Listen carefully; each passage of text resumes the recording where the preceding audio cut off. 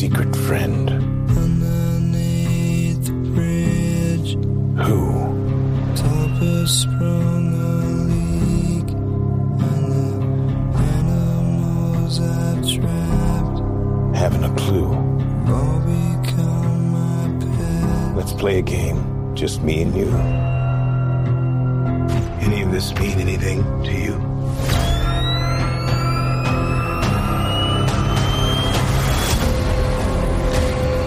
If you are justice, please do not lie. What is the price for your blind eye? The hell are you supposed to be?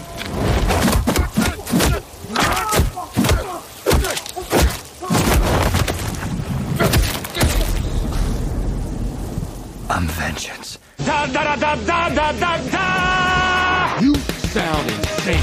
You realize that? Yeah. The whole world gone crazy. Are you serious? Ladies and germs. It's showtime. All right, it is the Mad About Movies podcast talking about The Batman this time. We've got The Batman Shane joining us a little bit later, but it's special times around here. We're gearing up for the Oscars. I'm excited about that. Finally get that behind us. Summer movie season is just around the corner. The movie draft has been drafted. Be sure and check out that episode. Place your wagers and let us know who you think drafted the best team. Who's got it this year? We will find out. We'll keep track of that as the year goes on. And we're celebrating around here because it's another year of the show. We're rounding out into 10 years, fellas. I mean, I know. It's creeping up on us. And it's another year with Brian Gill here celebrating a birthday this past week. So we wanted to say happy birthday to Brian. And I know a lot of people in the Discord, madaboutmoviespodcast.com/VIP, if you want to be a part of that. We're giving you lots of nice shout outs, and Brian has written a lot of great handwritten notes to our VIPs that they have received in the mail. And so on behalf of Richard and I, Brian, I want to say thanks for writing all those notes and happy birthday. And we have prepared. We've been planning this for like 6 months. So nervous. We've prepared a birthday gift, I will say, for you. And we're pretty excited about it. So Richard is going to share that with you guys right now. Love you, man. Happy 39th. Brian, hi. Candace Payne here. How are you? I feel it must be in order because Richard and Kent got together and made sure that I would tell you happy birthday. So, happy birthday. I mean, hello, you're a youth minister in the DFW area, and they let me know that not only do you love Chewbacca because you have a toy shelf full of it in your home office, but that you also like Black Eyed Peas and apparently me. So this feels like... Oh my God. Can I just say this? This feels like I'm a part of a great collaborative sense of taste and refinement to be able to love Chewbacca Mom, and then Black Eyed Peas. Let's just throw in some Fergie in the mix. Where's the love? You should know that because that's a song title from Black Eyed Peas. All right, either which way, thanks for all you do in youth ministry. But above that, enjoy your special day and make sure that you eat some cake and you have a lot of laughs. Wow. Happy birthday, Brian. Wow. From your idol. I hate both of you Chewbacca. so much. It's, man. What a time. What a time. Whatever she got on Cameo, she should have to refund it like twice to y'all. I feel like that's She was very nice to do it. man. Thank What you. a racket. What a racket. Is it sad that I knew immediately who that name? Oh my God, it's Chewbacca Mom. Oh Lord. Well, you have all her books on your shelf. You have purchased her curriculum for your, So you gotta- your you ever- students, Yes. really, to teach them the ways of Chewbacca. And we just wanted to say thank you for for both being an inspiration to the youth of tomorrow. She's part of us. She's one of us. She could be the new host of Mad About Movies. I don't know. And what's funny is you didn't even like Chewbacca until Chewbacca Mom. It's a new thing for me. Yeah, you're right. Right then, you were like, all right, I need to have a shelf. Just got on eBay and bought all the Chewbacca memorabilia I could Exactly. find. Well, happy birthday, Brian. Thank you, boys. We hope it's a special one. Love you, buddy. I've got till November to plot how to revenge. Only got 9 months. Yeah. I mean, her book is next to Taboo from Black Eyed Peas on your shelf, is it not? So I think everything she said was true. Service because yeah. Everyone knows Taboo is the real genius of the Black Eyed Peas. Cameo doesn't give you enough characters, man. I would have gone more into Taboo, but I had to just literally be like, likes Chewbacca, has shelf of Chewbacca, likes Black Eyed Peas, and I was like, I hope she doesn't think it's the vegetable. Right. Yeah, she's really into the Black Eyed Peas. It would have been awesome if she did think it was the vegetable. That's a win, or the former casual fried chicken. I used to restaurant. eat at Black Eyed Pea all the time with my grandparents after church. It's great. So anyway, it's fantastic. It's a prime. I love it. I'll send you the video. I'll send you the video right now so you can have the video version too. Thank you. For reasons. Thank you much. Thank you both. Our friend Meg, I believe every year gets a video from Skeet Ulrich, which kills me. I don't think Jennifer Garner has Cameo, so y'all can't get me back, really. I don't know. Yeah, I'm just going to Rebel Wilson's got to be getting close. And now we are welcomed by the one and only Batman Shane, because it's a Batman episode. Welcome back, Batman Shane. Hey, good to be here, fellas. Thank you, as always, for having me on. It's good to have you for a episode that's not, I guess, Snyderverse adjacent, because it feels like That's we've true. been in the Snyderverse with you for years now, and now we're talking Batman outside of that. So what you're going to be able to do is, Batman Shane is the local Batman expert here. He is in the Discord as well, works for a major motion picture studio out in Hollywood, and what he's going to be able to do is give us some context here on this story. So, as far as I knew it, Batman Shane, correct me if I'm wrong, but this started out as a Snyderverse adjacent standalone that Affleck kind of abandoned, and then they're like, okay, we want to still make a standalone Batman movie, and then they ended up hiring Matt Reeves to make one. But it's still not really connected to Snyderverse stuff, but it is based on comic book lore. Am I correct in any of that? Or yeah, absolutely. That is essentially the kind of the Spark Notes version of those events, right? Which is, Ben Affleck was cast as Batman, and they were obviously going to do a spinoff of that movie. And then at a certain point, I think Ben Affleck had signed on to direct, but obviously due to the poor critical reception of Batman v Superman and then the 2017 Justice League, plus all the personal stuff Ben Affleck had going on in his life, from what I understand, he just realized that he didn't want to be involved with it anymore. And, he kind of realized that a movie like this is such a big responsibility that I don't want to do this if my heart's not 100% in it. So he kind of backed out, and then, and then obviously they kind of dropped out of playing Batman. So yeah, at that point, Warner Brothers pivoted, and I guess they decided to go with an alternate direction.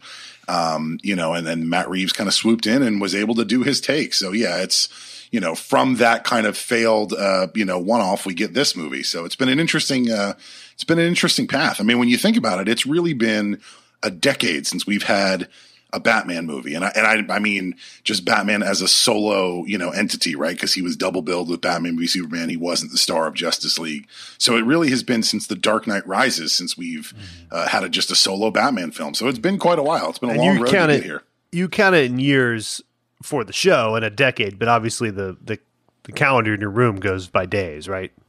Yeah, for sure. Okay. It's like I do like big red X's on it, like a sociopath. Yeah. And then you use the same, instead of a marker, it's lipstick, and you put it on like in Billy Madison.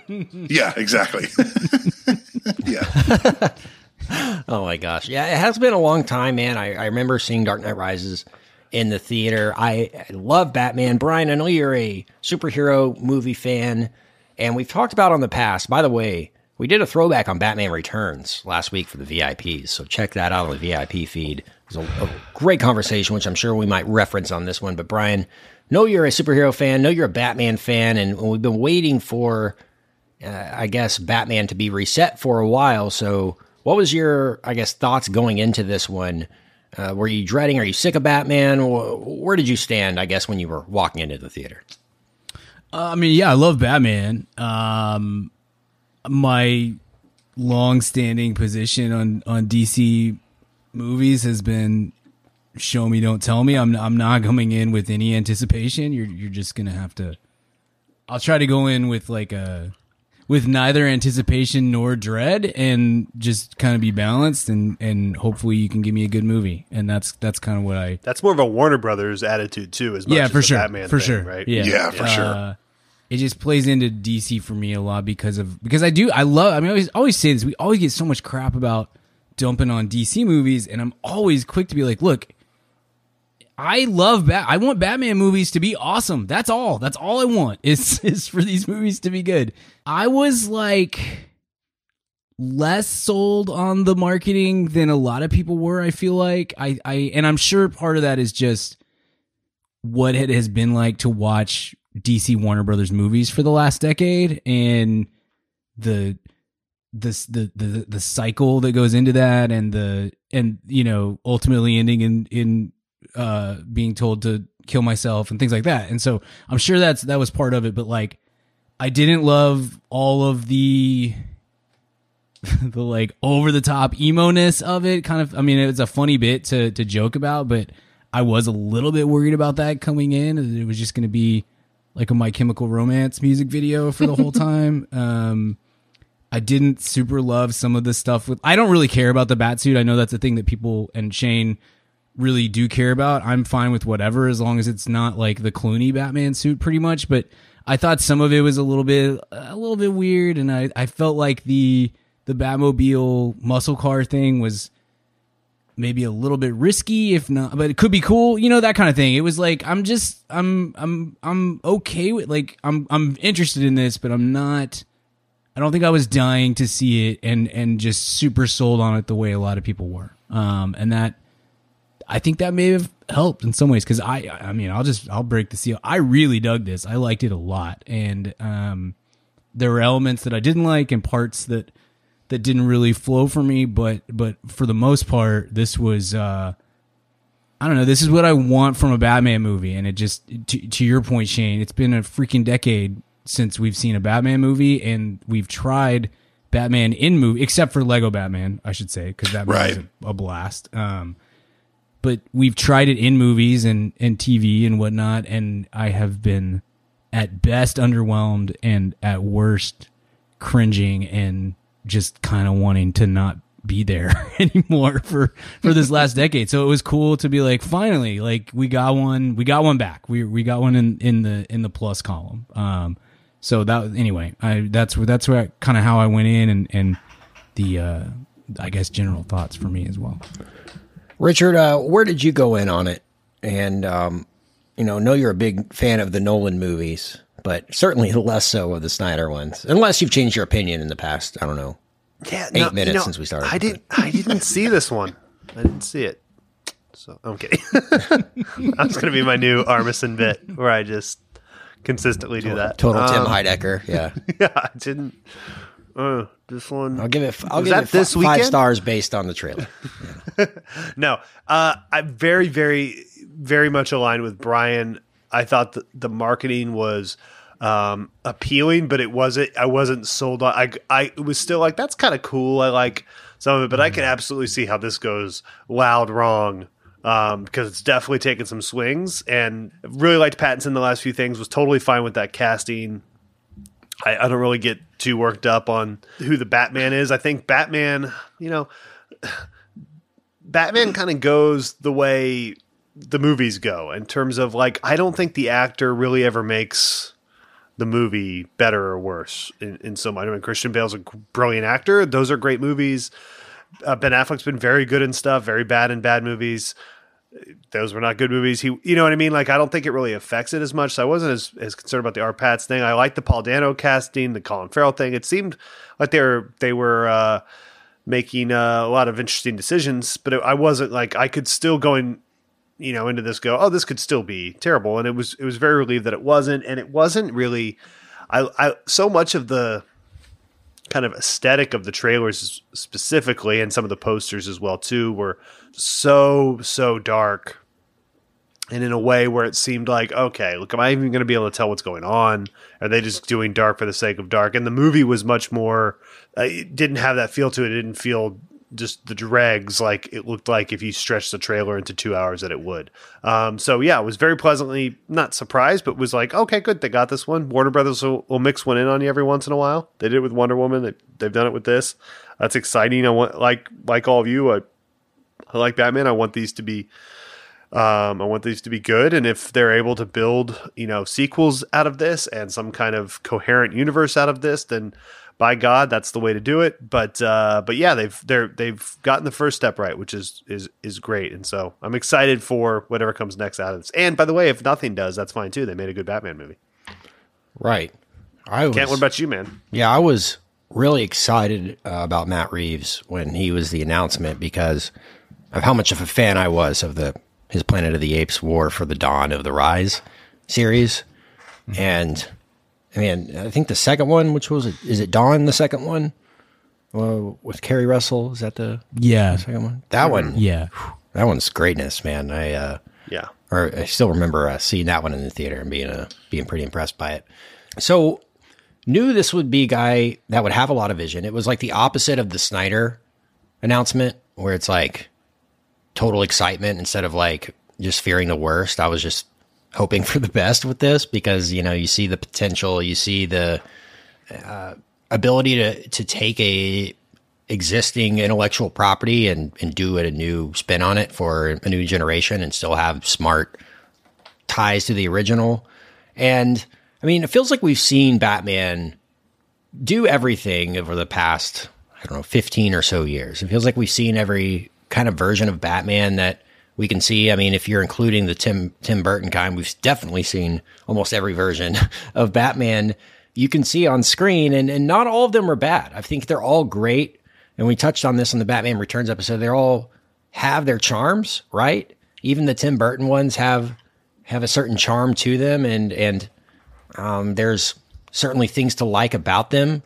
And what I was worried about with Matt Reeves was he wasn't going to learn anything from the Batman films that came before it, and that this would feel too much like those movies. That this wouldn't feel like its own thing. That it would feel, too derivative of either the Christopher Nolan ones or plot elements of the Tim Burton ones, things like that. And it does have some of that. We'll get into it, but I really do feel like the best decision he could have made as a director was like, let me just do the opposite of what people expect me to do. And I feel like he really did that here, with the Penguin character in the Tim Burton one is extremely grotesque and just completely over the top. And this is the opposite. I mean, it's the complete opposite of that. It's a really scaled back, almost business-like character, almost a mob-like character that's really human in a lot of ways, and we can get into that as well. Batman. So you heard it here first, folks. Kent is saying that Colin Farrell's Penguin is super hottie. That's that was Colin Farrell. Oh, well, yeah. Well, Batman, which we've seen in the recent past, and I think this will be the biggest topic of conversation is the Batman character, and it should be. We've seen in the recent past, like Batman hasn't been super prevalent in the movies, and he's in almost every scene, I think, in this movie. It's a very Batman-heavy movie. It's a 3-hour movie, so I like that. And the character that we know from the Schumacher and the Tim Burton ones and even the Christopher Nolan ones is Batman is this established entity in Gotham City, and he's lost the love of his life, and he's got all these businesses that he runs under the table and all this stuff. And I didn't know, actually, maybe I didn't get that from the trailer. I didn't know that this would be more of a prequel movie. I thought it would just be throwing us straight into the Batman story, but it really feels like, Batman's been going for a year. Batman's 21 years old, 24 years old. He's kind of new at this. He's still in the vigilante territory with the law, and maybe Commissioner Gordon's like the only person that kind of gets through to him, and he's got this janky bat signal that he's made, right? So I didn't really get that from the trailers. Like this would be like more of a prequelized, like a young version, like a young hip version of Batman. I guess I didn't I didn't get that. Maybe I thought that they were trying to maybe play off the Nolan stuff a little more and what people knew, but maybe that's a misstep on my part, Shane. The fact that I didn't know that this was like the young version of Batman, the Batmobiles like being assembled and all that kind of stuff. Alfred's very young in the movie compared to what we know. And I think that's all like, if you're going to redo Batman, I think that's a really interesting way to do it is kind of age everybody down a little bit and give us a different take that way. But what was your thought on for that, sure. Shane?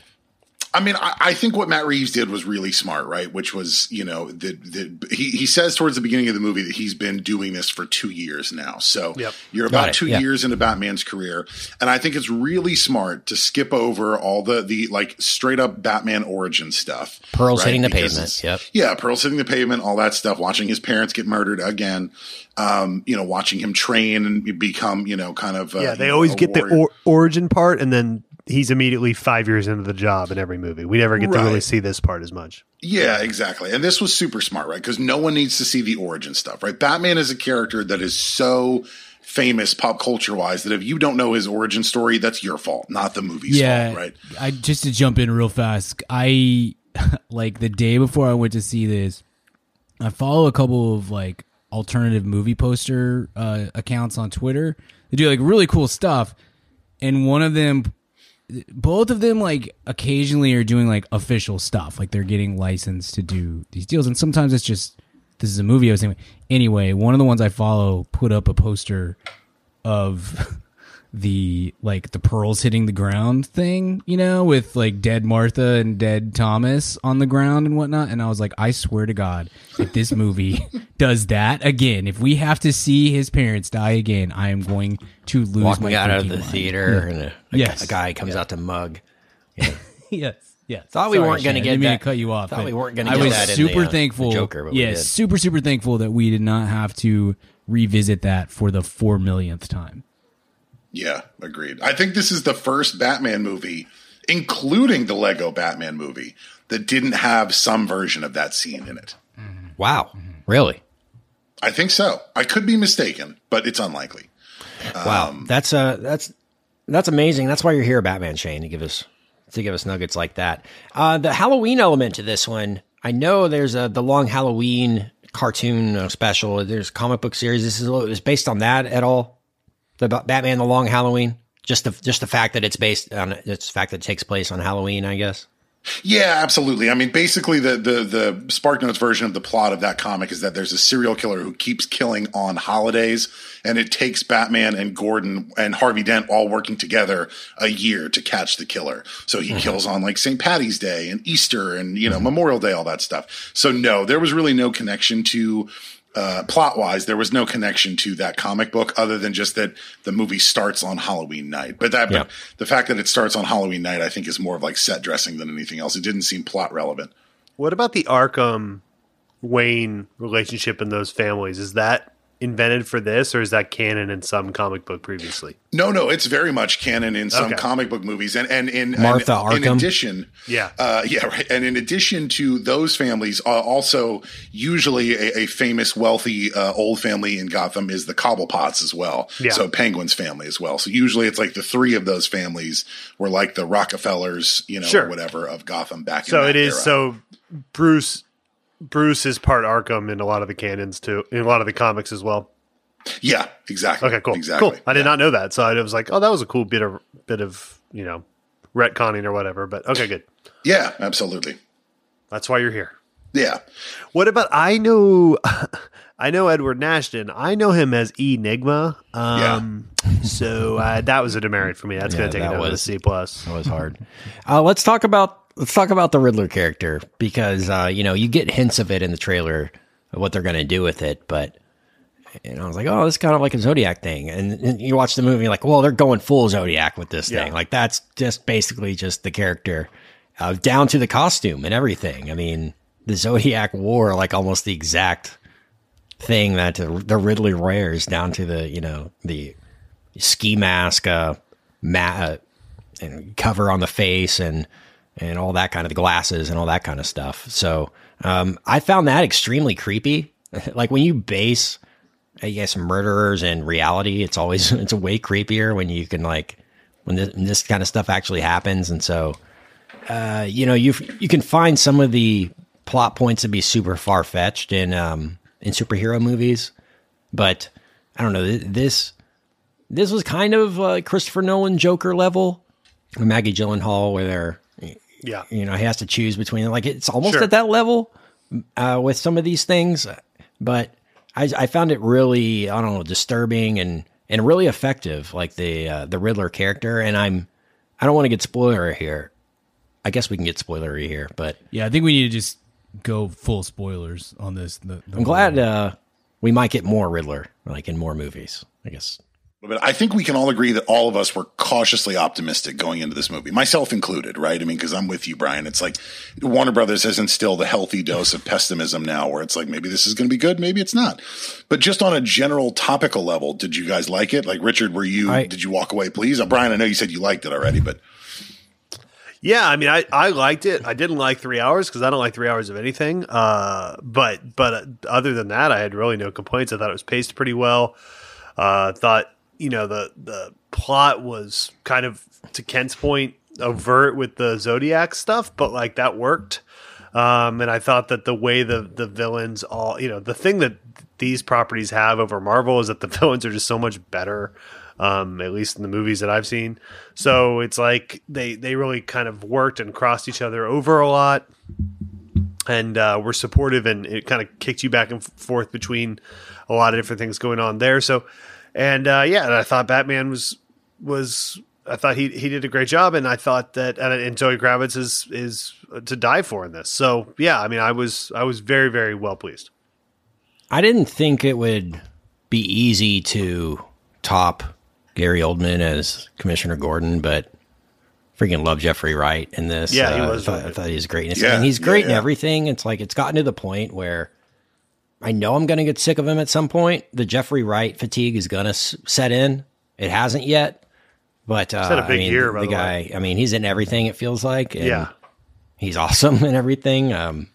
But yeah, that was an excellent choice. A hard sell for me, Shane. At first, I guess it took me a while, but the more I thought about it, the more I kind of liked it, was the voiceover and the narration.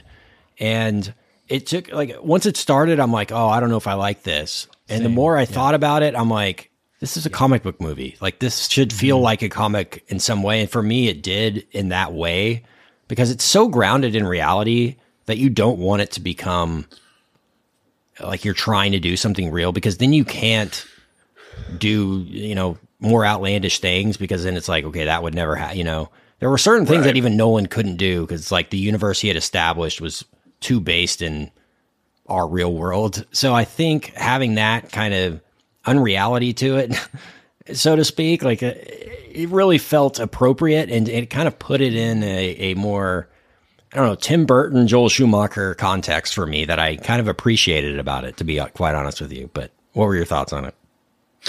I mean, look, I want to put it on the record, because I was teasing people on the Discord all weekend. For the record, I loved this movie. I thought it was absolutely fantastic. And I thought it was great, right? From top to bottom. I do have a few concerns here or there, and we'll get to those. But overall, I mean, I thought this movie was absolutely excellent. I loved the take. I love, kind of the direction it was going. And just on a general level, I thought this movie was, not a lot of missteps in this movie. I thought it was fantastic. I thought it was great. I love the direction that they went with it, and then almost everything about it I love. So we can get into some kind of nitpicks later. But yeah, I mean, officially, I thought this was absolutely great. And, I would certainly rank it, we'll get towards the end, but I would rank it very high in my list of Batman movies for sure. I was I went through the whole cycle of being nervous and then being excited. And then, when it started, that same feeling that Brian had when The Force Awakens started, where you're like, oh no, what if this is terrible again? Mm-hmm. But then I will say, to your point though, Kent, the movie started and we start with voiceover. And I was thrilled by that, because I have long maintained that my ideal Batman movie has voiceover in it, because that's such an integral part. Kevin of the Conroy comics. is doing the voiceover though. Yeah, like I said, I don't know if you listened to our Batman Returns episode, but we were saying I'm the Batman actor that I'm going to love is the one that just says, you know what, just overdub all my lines with Kevin Conroy doing Yeah, voiceover. yeah, exactly. That would be awesome. That would be freaking great, and I would respect that so much because they'd be like, you know what, this guy's voice is Batman, and he can just accent what I do the same inflection or whatever. I think that would be awesome. I actually want the voiceover to go like even further, right? Like, I don't know if you remember the Robert Downey Jr., like the Sherlock Holmes movies, but there were like parts in those movies where like time essentially almost slows down and he's like narrating in his head like how he's going to fight. Like that was pulled almost directly from like Frank Miller's The Dark Knight Returns, where Batman's fighting and like in his head he's saying like, there are 17 ways I can hurt this guy. 10 of them will cripple him forever. 5 will put him in the hospital for a week, and 2 of them will stun him. Things like that. Like, I wanted the voiceover to go even further, but I'll take what I can get. And I thought that, having the voiceover, in the beginning and the end of the movie was awesome. I thought that Did you know that going in, or were you like, no, I didn't know. I wish I could have seen your nerd face when that popped on at the beginning. It's Gotham City at 3:00 in the morning. You must, Shane just squealing and after he meticulously picked out his perfect seat for Dolby or whatever, and he's just like, yeah, exactly. I've sat next to Richard for a lot of big comic book movies. We saw The Dark Knight together. We saw Endgame together. So yeah, Richard is well aware of my my nerdgasm face, like, for sure. No, I mean that endearingly, Shane. I hope you know. No, of course. I wish I could have seen your reaction, because I bet that was great. But yeah, that worked for me too. I like that, and yeah, I mean, I've read some Batman comics, but it's been years, so I never really thought of that. That's a great way to differentiate these, and wouldn't mind, like Shane, like you said, like more of that in the future ones. That could be really cool. Yeah, for sure. Or just Will Arnett could do it. Yeah, he's great too. I love him. Yeah, I was like you, kid. I was out on that for the first few minutes, and then the more that they went to it, and the more I thought about it, I was like, actually, this is pretty good. Like, I kind of like this concept. I think I'm just like predisposed to be out on narration like that, because it's so often a lazy way to make a film. It's like, there's a little crutch we'll go to, and this was not that. So yeah, I also really appreciated some of the the Riddler's stuff. Like, you want it to be almost comical in a way, but the comedy was like in the creepiness, like the whole thumb drive thing. Like, it's not like, it's funny, but it's something like a madman would do funny. Yeah, I want to say, I don't want this whole episode to turn into how much I hate Zack Snyder. I've talked about that a million times. It's we can do something new, but like, that was those very morbid details of the case, especially the first murder that they're investigating, I felt was an immediate for me, like, Matt Reeves is handling this so much better than Zack Snyder would. Like, it was, because you're right, like, there was like a little bit of comedy to it, but it was like gallows humor kind of comedy of like, God, this guy, jeez, instead of we just killed Jimmy Olsen for funsies. Yeah, the guy, freaking Zodiac, like, would put humor in his his things, and you'd be like, I'm laughing at the police because they can't find me, and it was funny to him, and there was an inherent comedy for the person doing it, and stringing people along and watching the media freak out and all that kind of stuff, and I think they say in the movie, like, we're going to go to the funeral because the killers like to keep up on their own crimes, so it had that sort of element to it. I like the collar bomb too. What was that Netflix documentary about the collar bomb thing? There was like the Aziz Ansari movie. Yeah. About the collar bomb. So that reminded me of that, and it was, I don't know, Evil Genius. That was what it was called. I don't know if it was a spoiler that I had seen that, but like how the whole scene ends is very, very reminiscent of that.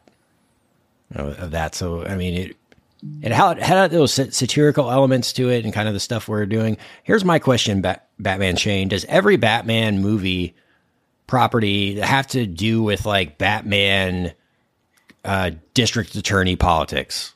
Like, is that can we not get a like a more Aaron Sorkin's Batman? Yeah, like it all feels so much like the Gotham West. A little bit of of an episode 1, The Phantom Menace, kind of like, okay, aren't these movies for kids? Why are we talking about mob, breaking off trade routes of things? That it really does kind of have that at its core, and like, there's a certain element of me that's like, can't we just chase the Riddler around?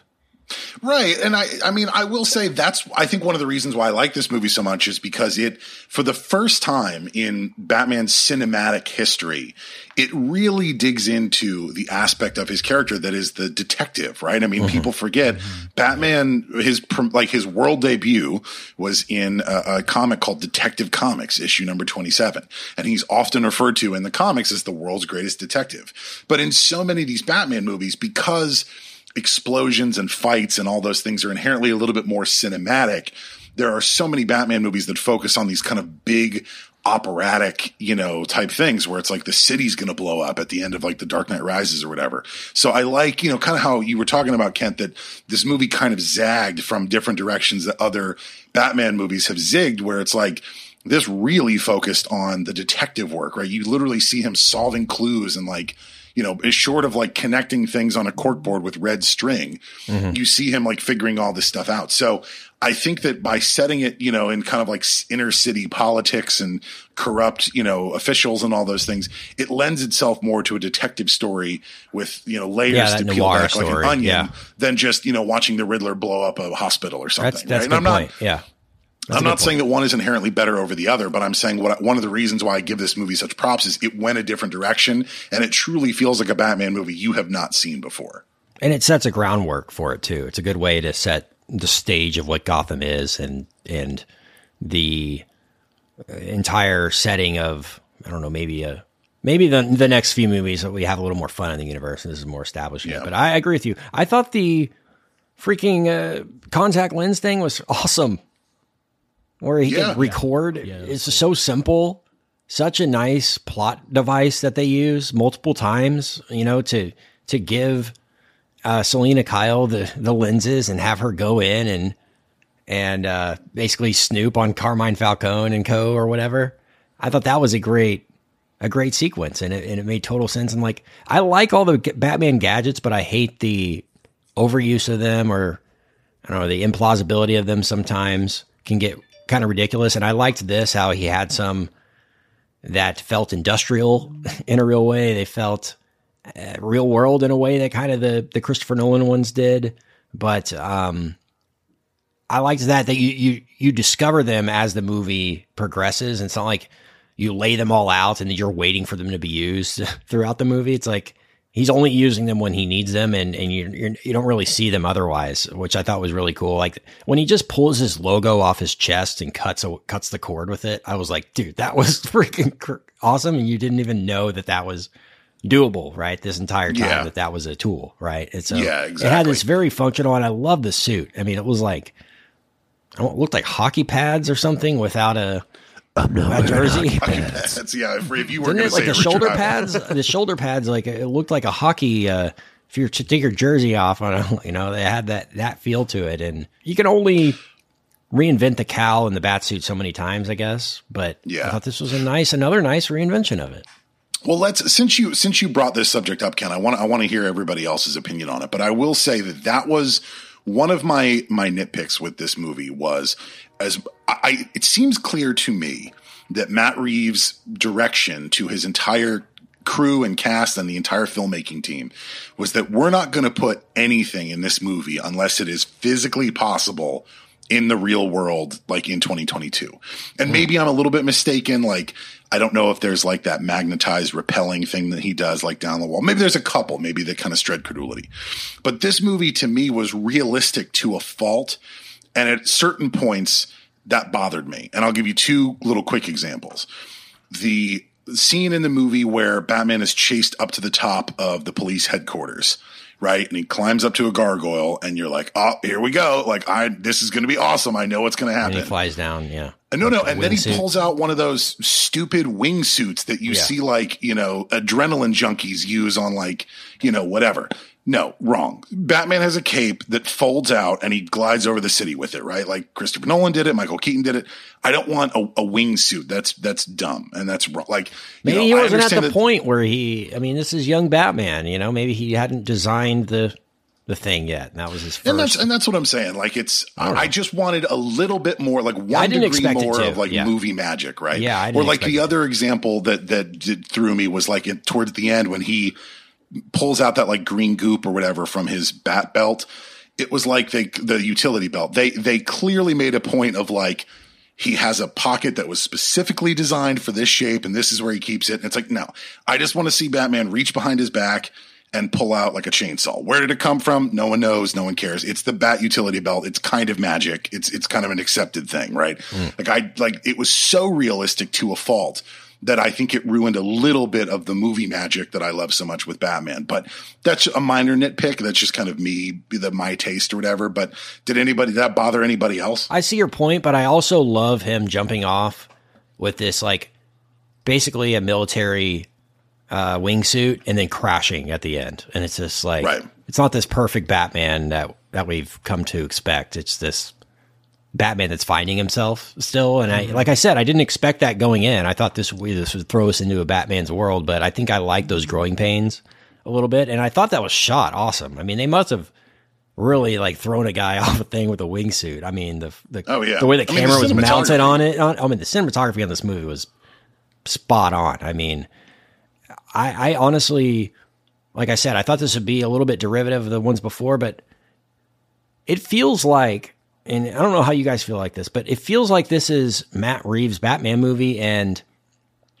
like this would be this movie regardless of if Snyder or Christopher Nolan had even made them. I just think that this is what his sensibilities are, and I think honestly, if we hadn't gotten Christopher Nolan movies, we probably would have gotten the Joker in this one, right? So I think that probably serves us to in the positive that we're not pulling the Joker card this soon again already fully. So I think that's nice, but like I think when you see the trajectory of visually of where he was as a director, I think this makes sense. It's not like he was trying to lean into what we were comfortable with, what we knew. I just think that this is his vision, and his vision just happened to kind of be similar to Christopher Nolan's or whatever. People are just comparing those because they're good movies, I feel like, more than... Yeah, and I mean, it's the same character. You're going to get the comparisons one way or the other. There's really no way to avoid that. If anything, I think this movie being of the quality that it is, like, sort of... I don't know if lessens the negative impact of the Snyder and David Ayer versions, but it definitely allows for the opportunity to just be like, to kind of pretend like they didn't happen in some ways, which I think is a big positive. But yeah, I think Reeves had a really good vision for the character. The cinematography is incredible, like you said, Shane. The score is incredible. Yeah, so good. That new Batman theme, is that a new one or?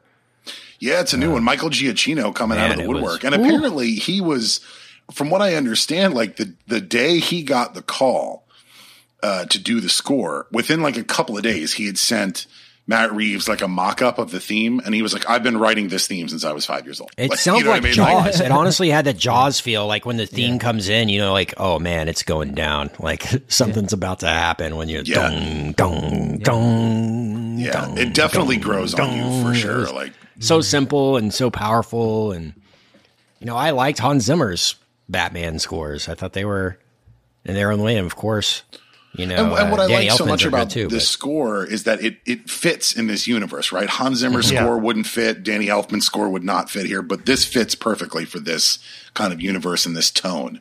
So it's a really nice blend of audio and music there for sure. I mean, music and image for sure. It's awesome. Yeah, I agree, Ken. It was excellent. I want to talk about the Penguin character because I was looking forward to this a lot. I love Danny DeVito's Penguin. If you listened to our episode last week in the VIP, you know that. And I was a little bit disappointed when they made the announcement because, like, okay, we've got Paul Dano Riddler, and then, like, I don't know, a couple months later, they're like, also, Colin Farrell's the Penguin. I'm like, okay, why are we doing two villains in here. So I didn't know where they were going with it. I like that the Penguin character isn't fully the Penguin, that he doesn't like the Penguin, doesn't like being called that, isn't really attached to that. He's really just got the Iceberg Lounge, and it's more of a nickname at this point, and he hasn't fully embraced the identity. So I liked that he was kind of a backseat character, and the way they set him up with this towards the end, I think is so brilliant. I was wondering the entire time this movie was like, why is it raining so gosh freaking much in Gotham City? Why this entire, it's like a 3-hour movie and 2 hours of it were in the rain. I was like, man, this has been a heck of a night shoots on this thing. The amount of water and night shoots in the Batman was intense. But I was wondering, I was like, why is it raining so much? And then you have this plot point where the Riddler is going to blow up the seawall. Yeah. The seawall. So like, okay, well, that makes a lot of sense to us because we know that there's a hell of a lot of water in this place. So I think that was a good setup and appropriate for me. And it's a perfect setup for another film where you have Gotham City completely flooded, and now the Penguin rises to power. And he has this shot that I actually stuck with me the most in the film was the shot kind of pulling away from the Penguin as he's tied up.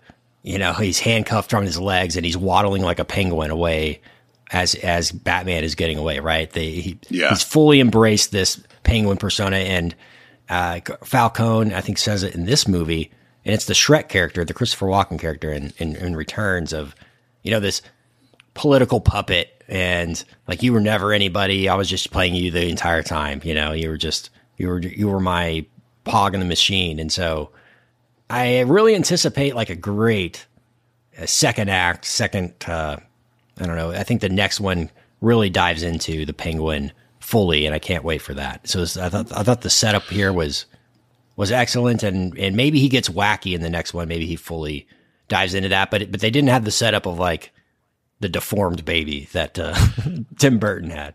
Yeah. So just to jump in, first off, I agree with you. I thought Colin Farrell was excellent in this. I loved his take on the character, right? The kind of the scarred figure. He kind of looks, you know, like a penguin a little bit, right? He's got a little bit of a waddle. Maybe he has like a hip problem. I also love too, because I've never heard this before that I can remember. I love that he introduced himself as Oz. I was like, that is so cool. Like, that is awesome. I've never heard that before. His name's Oswald. Like, that's really cool. But just to confirm, Kent, if I understand correctly, he is getting his own spinoff show on HBO Max.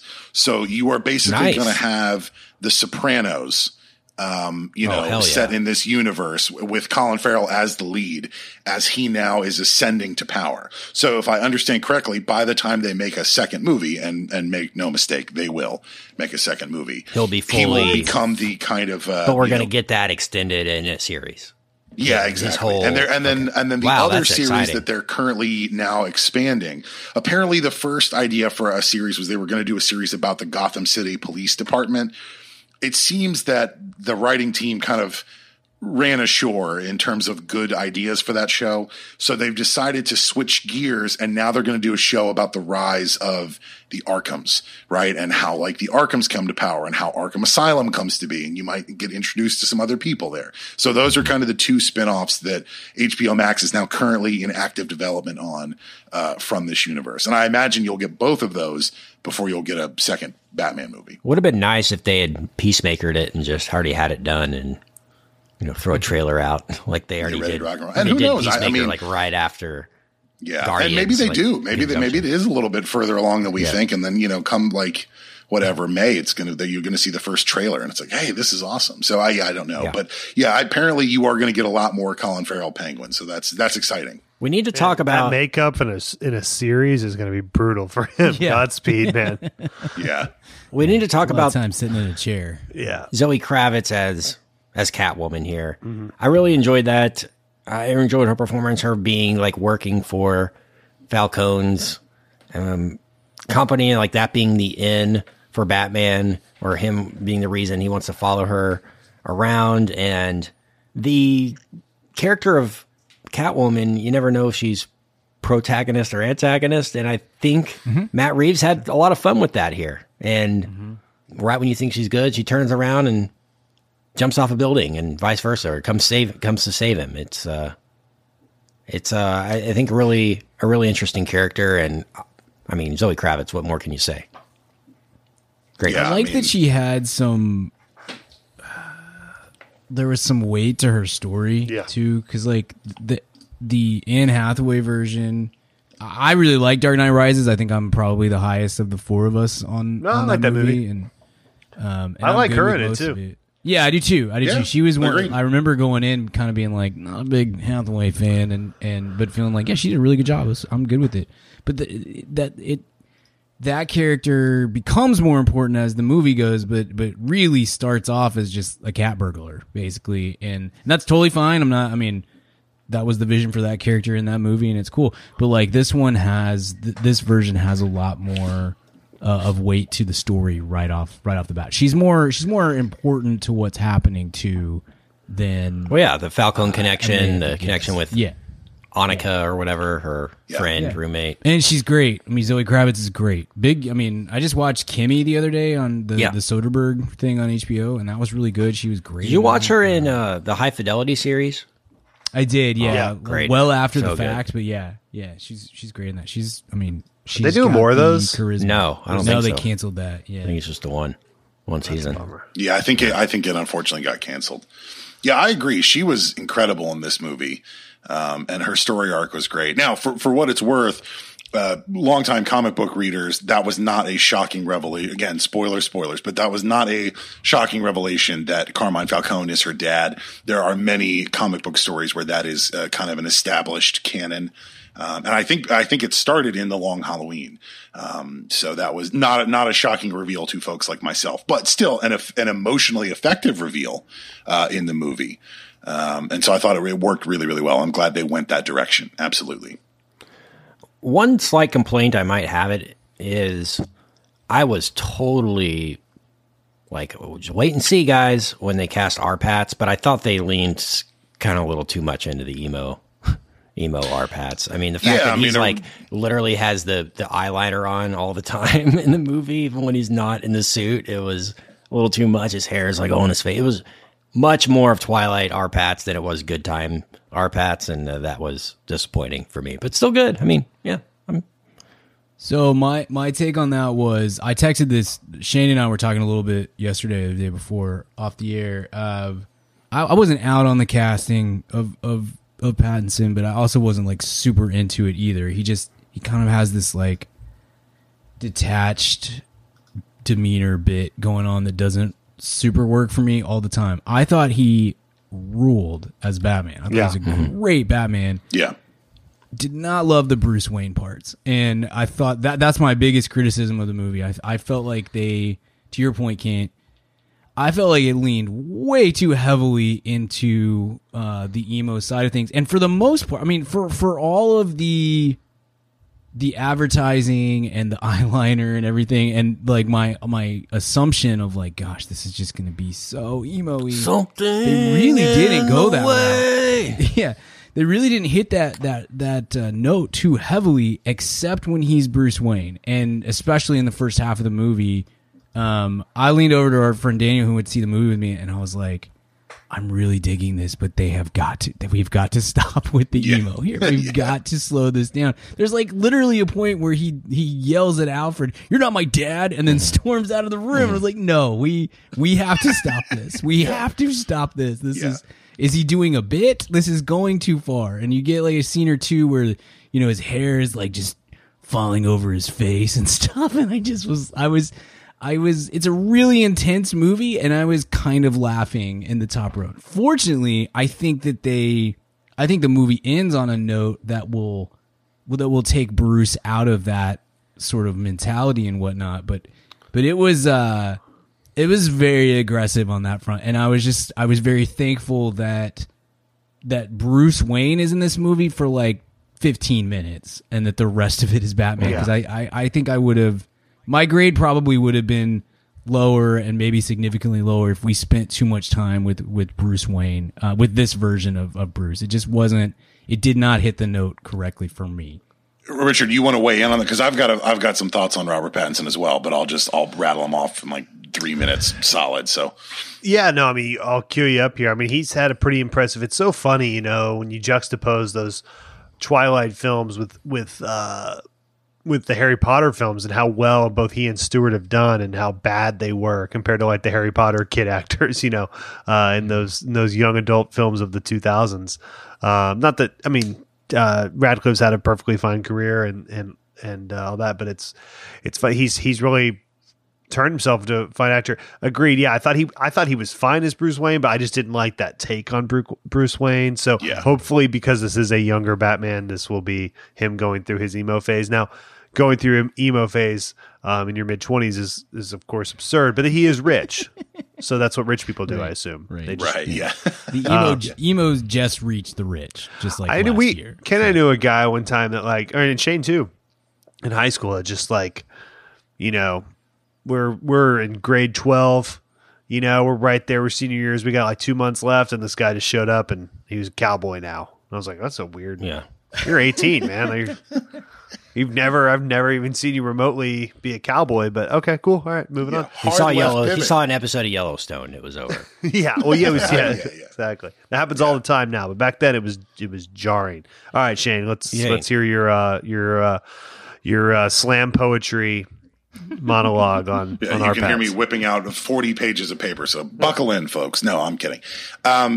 Look, Robert, my thoughts on Robert Pattinson. Was he fine as Batman? Yes. And I don't mean that as an insult. Being Batman on screen is a pass or fail test. If you are in shape and you can act angry, you can be a good Batman, right? It is not hard to look like a badass in that costume. So he did fine. He gets a pass on playing Batman. I love the suit from the neck down. The one thing that I have looked at it 100 different times now. Yeah, we know. I can definitively say got it above your bed. Yeah. Yeah, just taped it right above it. It's weird. I can now definitively say, as much as I love his outfit, I hate the design of the cowl. If you look at his face in that cowl from any angle, it's weirdly like pinched at the cheeks, and so now the shape of his head looks like a light bulb. I don't like how the nose piece is like a separate piece on the cowl too. It's like a that I don't mind, but the shape you're going for with the cowl is a tree trunk, right? You want it to be solid all the way up. You don't want it to have curves. So you look at Michael Keaton, you look at Ben Affleck, you look at you're just quoting your master's thesis now, but go on. Yeah, right. But you don't. But his head looks like a light bulb in that cowl. It's just I don't understand how that got past the design phase because it just looks weird and awful. And that is the one thing about this movie I can definitively say. So he could turn his head. That was why. But they did it in The Dark Knight where he could turn his head and the shape was still correct, right? Mm. It's this weird shape of the cowl. Anyways, so as Batman, fine, I give him a pass. But yeah, again, Robert Pattinson is an incredibly talented actor. He was really good in Good Time and Tenet and a number of other things. But yeah, I'm echoing the sentiments that you guys said, and then to expand on it a little bit further from a obsessive fan's point of view. I roundly and thoroughly reject the characterization of Bruce Wayne as this mopey, emo, reclusive kind of, whatever. It not only does it not work in terms of it needs to be a cover for the fact that he's Batman, right? How could somebody who goes around getting drunk at parties and, and rotating through women and all this stuff, how could he be Batman?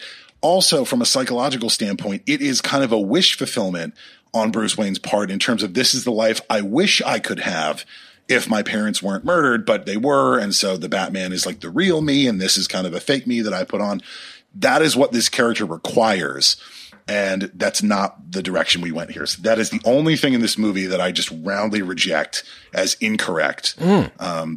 And it's true. I'm going full George Lucas here. Like, that's not how it happened. But it's true here. That is not how Bruce Wayne is in any comic book ever. And I did not like that at all. I don't know if this is, I guess it's kind of what you're talking about, but the whole motivation of the Riddler be like hating the Batman or whatever, or Bruce Wayne. I guess it's Bruce Wayne because he likes Batman, right? Hating Bruce Wayne of like, it's kind of an obvious plot hole to point out of why does this guy go around and pissed off all the time? He's a billionaire and he's been a billionaire for his entire life. Like I could, like what does he have to be upset about? Essentially is what, other than, his parents dying or whatever, like he's got a pretty good life. It's not the worst life to be, moping around in your mansion all the time. And so I kind of liked that, them pointing that out. I guess it made sense to me in that aspect, Shane. Yeah. And again, like, I when it comes to movies like the Batman movies, I view them as like two separate people, right? I view them as just an unattached film critic, and then I view them as a diehard, obsessive, lifelong Batman fan. And so I ultimately give 2 scores to movies like this, which I will do at the end, and then they kind of average out. But yeah, like if I was not a Batman fan, I'd be like, yeah, sure, whatever. It was fine the way he played the character, because it doesn't make sense in that story. But just as an obsessive diehard fan, I roundly reject that theory that Bruce Wayne could just, mope around in his house with sunglasses at breakfast. And I mean, and like, again, maybe this is just because I'm getting older, but like the long hair thing really bothered me. There was a scene in the movie where he's talking to Carmine Falcone, and it's this really serious moment about like his parents being killed. And, Carmine Falcone is admitting that like he killed a guy for his dad. And all you can focus on is the fact that there's like 3 strands of Robert Pattinson's hair, like right in front of his eyes and like almost going up into his nostrils. And you're like, well, you just cut your hair, you hippie, like that's all I was thinking I think Robert Pattinson is a talented actor, and I think he did a great job. I just roundly reject Matt Reeves's characterization of Bruce Wayne in this movie. Sure. We touched on it though, but we need to go a little hard. I'll throw to you, Richard. What do you think of Paul Dano? We're big Dano heads here. Yeah, I mean, big bounce back year for the Knicks after a rough season. Big bounce back moment, Yeah, no, he's great in this. I mean, he's putting together a pretty cool character acting. And he's doing stuff. He's obviously kind of always been good at this, since There Will Be Blood or something. He can kind of be this off-putting, unsettling. Mm-hmm. As much as one can have a serial killer face, he has one. But he's mixed in some brighter, fluffier stuff, and been he's put together that movie he directed last year. 2 years ago, whatever. He's done some interesting work. So he's kind of going back and forth, and I like the choices he's making. But man, this is so wheelhouse for him, and he was awesome in this. I thought he was and the villain was, I didn't know, because he had the Colin Farrell thing as Penguin. You had this kind of as Riddler. I didn't really know how big of a part this would be, and he's really a huge foil to Batman there. So he was great. Yeah. Richard, while you have the floor, let me ask you a quick question, because you're certainly much more cultured than I am. And I figured I could probably Google this, but I didn't. I figured I'd just ask you.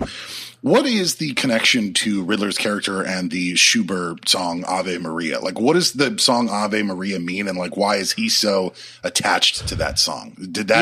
Do you know anything about that? Does that make any sense to you? I mean, not to put you on the spot. No, you're fine. It's a prayer to people that are like cast out and things like that, I think. And Maria, I think, if I remember anything about that for long. So but other than that, I don't really know. I thought it was really cool. I thought it worked really well, but I can't say I really can speak much. To that. Way to set me up and make me look like an idiot. Yeah, no. I wondered why that was a reprise throughout the movie as well. That's full of grace. I don't know. Maybe that was a riddle in itself. Maybe we have to think about that and figure that out more. I don't know. Playing classical music when someone's getting murdered is a pretty easy shortcut that's been done in a lot of movies, because it's just unsettling, right? Classical music is beautiful, and murdering somebody is the diametric opposite of it. But there was such a focus on that song that I was like, man, there's something I'm missing here, and we'll Google it and figure it out. Did you like Dano, Brian? I loved it. I thought he was fantastic. I mean, and I've said many times, I think I'm really paraphrasing a point you've made, Shane, but the Batman is only as interesting as the villains that are in his movies or his TV show or his comic books or whatever else. And that was a really interesting villain, man. I thought, I mean, Dano was awesome. I love that guy. And I thought the way that character was designed to be, to be the Zodiac killer, basically, but with more of a social point, I guess. I thought it was fantastic, and I thought he brought that to life perfectly. And it almost doesn't completely come together until the last scene when he's talking to Batman in Arkham. The one thing I didn't like about the Riddler was, okay, you've murdered these people, you've left a note. Why do you have to spray paint their entire apartment with the rich should die, and like all these like ridiculous sayings. I thought don't that look was in like my office. That's why we don't record on video anymore. I don't want you to judge my no more corruption. my research. And not only, I will say this, to me, not only was Paul Dano excellent in this movie, he is the only other Batman villain since Heath Ledger's Joker that you watch any other Batman movie, any other one. The villains are eccentric and they're jerks. They are not sick. They are not mentally ill people who need help. Paul Dano's Riddler was like and Heath Ledger's Joker were the two Batman villains that are like, you are mentally ill and you need help. Like you need help from an institution like Arkham Asylum. It makes perfect sense that Paul Dano's Riddler would end up in the Arkham Asylum because it's like you are a danger to yourself and to others, and you're just you are mentally ill. He was excellent in this movie. I can't get over how good he was. The way it all comes together at the end, though, is to me is where it goes from like this is an A to an A+ on the character side of things. Yeah, that character comes full circle. You get like a little bit of he's not quite as smart as he thinks he is, and as we are led to think he is at that point. And also, here's the crazy. Like, if it's not crazy enough that this dude's killing people, and what? Let me step back on that. It's framed as if the social context or the I'm holding these people accountable kind of thing is like overshadows the crazy, I guess. Like, I get it. It's crazy to kill people like this. I understand. But like the way that the movie works, we're seeing him almost as like a bizarro Batman. Like he's a vigilante. Like the scene where they're coming up to the funeral and there's all these people who are there supporting the Riddler, and then ultimately, the crazy followers that he gets into Gotham Square Garden or whatever. It does. I thought the movie just does such a great job of kind of laying that out on the surface of like, obviously you have to be a sociopath to do all this stuff, but he's doing it for a purpose. He has like a higher calling, and then you get to the end sequence there, and it's like, oh, but also he's just freaking crazy. He's a crazy person, and this is what happens with crazy people. And I loved that. I thought it was such a cool way. Great reveal for, as you're getting the close up on Batman and his like realization of like, oh, he doesn't have this figured out and all of that. I thought it was awesome. It was a really cool way to top that character off.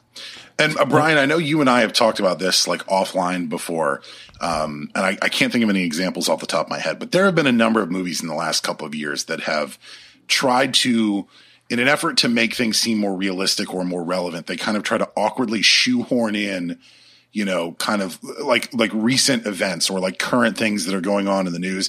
And it almost never works. It comes out like a wet fart because it feels shoehorned in and it's just really, really bad. I thought it was really subtle and really smart that it's not until the very end when he's watching that video and he's like, all right, like the Riddler's talking to the camera and he's like, all right, thanks guys. Make sure you like and subscribe to this comment. Yes, and totally. You're like, aha, you're like, I see what we're going. Yeah. Maybe it's a dangerous idea to have a bunch of, people talking like that. Yeah. It's like, that felt really natural and it really honed in like, oh man, this is dangerous, That would, I'll be honest, like, I don't get worked up about like content in movies really or anything like that. Beyond like, obviously anyone who's listening to the show knows I get super emotionally into movies and stuff like that. That was the sequence at the end there, or when the crazies are storming into Madison Square, or sorry, Gotham Square Garden, and about to start shooting people and stuff. That's the first time maybe since like Saving Private Ryan that I've been like, I'm kind of like, this makes me nervous, like this. And I think I mean that as a positive. In the moment, I was like, I'm not sure that this is the move that I would make as a filmmaker right now, given the climate that we're in. And just, feeling like every day you're going to see a new mass shooting in the news or something like that. But at the same time, also, I thought it kind of brought the story home even a little bit more and made it, I didn't think it was sensationalized, I guess you should say, or gratuitous, but it was it was kind of terrifying in a way. Like I kind of did a look around the theater, and I never am that way. That just doesn't usually sit with me. So I thought it was, man, the kind of dedication to as much realism as you can get in a movie about a billionaire who puts on a bat suit and punches people. That was a really bold choice from a filmmaking's perspective, and it I think it worked, but it could have easily not worked. It could have easily been, here's 100 million articles in, Slate or whatever about like, this is, this is dangerous filmmaking, bad choice by that kind of thing. It was, I thought it was really well done. Yeah. Agreed. Almost to my own detriment at times. I was like, oh, geez, this creeps me out a little bit. Did you see Spree with Joel Keery? No, but I saw the trailer, so I feel like I did. You know, like you and me both, Brian. I'm like, I'm good. I got it. Yeah, it's this character of, he's like an Uber driver, and he has social media, and he wants to get followers, so he starts like murdering people to get followers, and and so he like ends all his murders with like, all right guys, be sure and like and subscribe. It's got that like creepy quality to it, and it did have notes of that in here towards the end with the when he's like live streaming to his followers and all that stuff. 2 notes. I wanted to shout out Matt Reeves for 2 shots in the movie. One was the Penguin's car, the upside down scene where you got the Penguin awesome. Side up and Batman upside down. I loved that.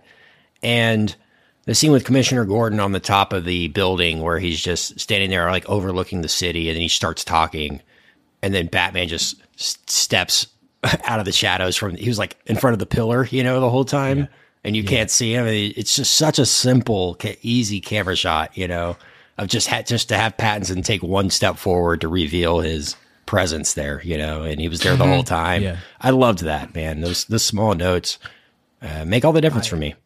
I thought that scene both of those scenes were fantastic. I thought that the sequence towards the end where he hits the flare and leads. Yes. Oh, so cool. Yes. Incredible. Like I teared up straight up. Awesome. I teared up. I'm not even that was great. And the sequence in the in Falcone's like right in front of the elevator when he goes up to save Selena, and it's in the dark and stuff, that was incredible. And there was a part of me that's like, I've seen similar to this previously, and it's maybe not the most inventive shot ever at this point in a post Matrix 1999 world, but like the way that it was shot and the sequencing and the muzzle flare and all this sort of stuff was awesome. It looked really, really cool. And I was super into that. Super into it. Yeah. Matt Reeves clearly has an understanding of iconography, right? In a way that even someone like Zack Snyder, who I like a great deal, I think kind of overdoes. I think Matt Reeves kind of knows when to push it and when it doesn't. I thought the introduction, the first time you see Batman in the movie, when he comes out of that like long, kind of dark hallway or whatever, that was, jaw dropping to me, right? He just comes out and then he whips those guys. In the subway station or whatever. Yeah. When he just whips those guys to bloody pulp, that was incredible. But the scene that they have in the trailer too, where it's all the gunfire, like the extended version of that's in the movie, where he's just taking bullet hits, and it's like the only light of the scene is the light from the muzzle flashes, right? Oh god, that was I loved that. That was like the Dark Knight. Darth Vader scene in Rogue One, where Vader's just going ham on all the dudes, and just wrecking shop. Oh man, I love that. Well, and I will say, right, and then I'm with you, Brian. Like the scene where he lights up the flare, like, and then he leads the people. He offers them their hand, like, I'm here to help, and then like he leads them into the light. Like, that's symbolic and iconic. Like it's iconic in a way that it's hard to even like articulate. But I want to put it on the record. I think this movie has the coolest introduction to the Batmobile ever. Like that sequence where it just kind of cuts to the thing in the dark, and then it like starts to wind up, and the engine comes on, and it starts, kind of wailing and growing. Pun very much intended, but it starts coming out like a bat out of hell. That was awesome. I was like, I was like cheering in my seat. I'm like, yes, this is so cool. Like, I think it was the coolest way to introduce a Batmobile that I've seen in a Batman film yet. So yeah, Matt Reeves clearly knew what he was doing, and he knows when to shoot the iconic stuff in a very, kind of, what's the word I'm looking for? He just knows how to shoot it in a way that's like a memorable, very kind of visually pleasing way. Yeah. The muzzle flash stuff, all A+ stuff. It was incredible. He really had a handle on this material. And Greg Fraser too, the cinematographer. What a last year that guy had. He came off of Dune to go work on the Batman. That's amazing. Yeah. He's okay. I thought of you, Brian, and I thought of you immediately on the biggest spoiler. Your boy, the one who terrifies you. Yeah. I did not know that going in. Was that leaked? I missed it. It was. Unfortunately, it was leaked before that. I saw it a couple hours before I went in. I didn't know who he was, but I could kind of guess just based on the. Yeah.